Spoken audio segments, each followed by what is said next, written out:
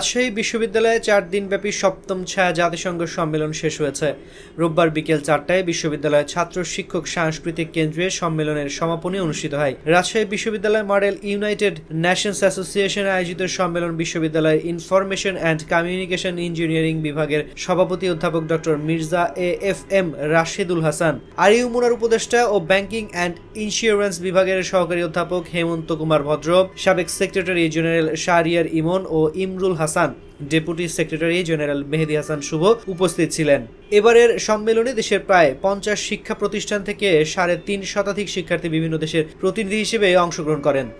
অংশগ্রহণকারীরা 8টি গ্রুপে ভাগ হয়ে নির্দিষ্ট আলোচ্য সূচি অনুযায়ী চতুর্থ শিল্প বিপ্লবের বিষয় ও সমস্যাগুলো নিয়ে আলোচনার মাধ্যমে সমাধান করে।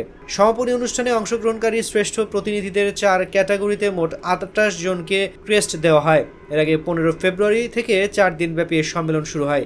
সম্মেলনটির মিডিয়া পার্টনার ছিলেন জনপ্রিয় online portal jagonews24.com, Jamuna television এবং রেডিও পার্টনার হিসেবে ছিলেন রেডিও কার্নিভাল।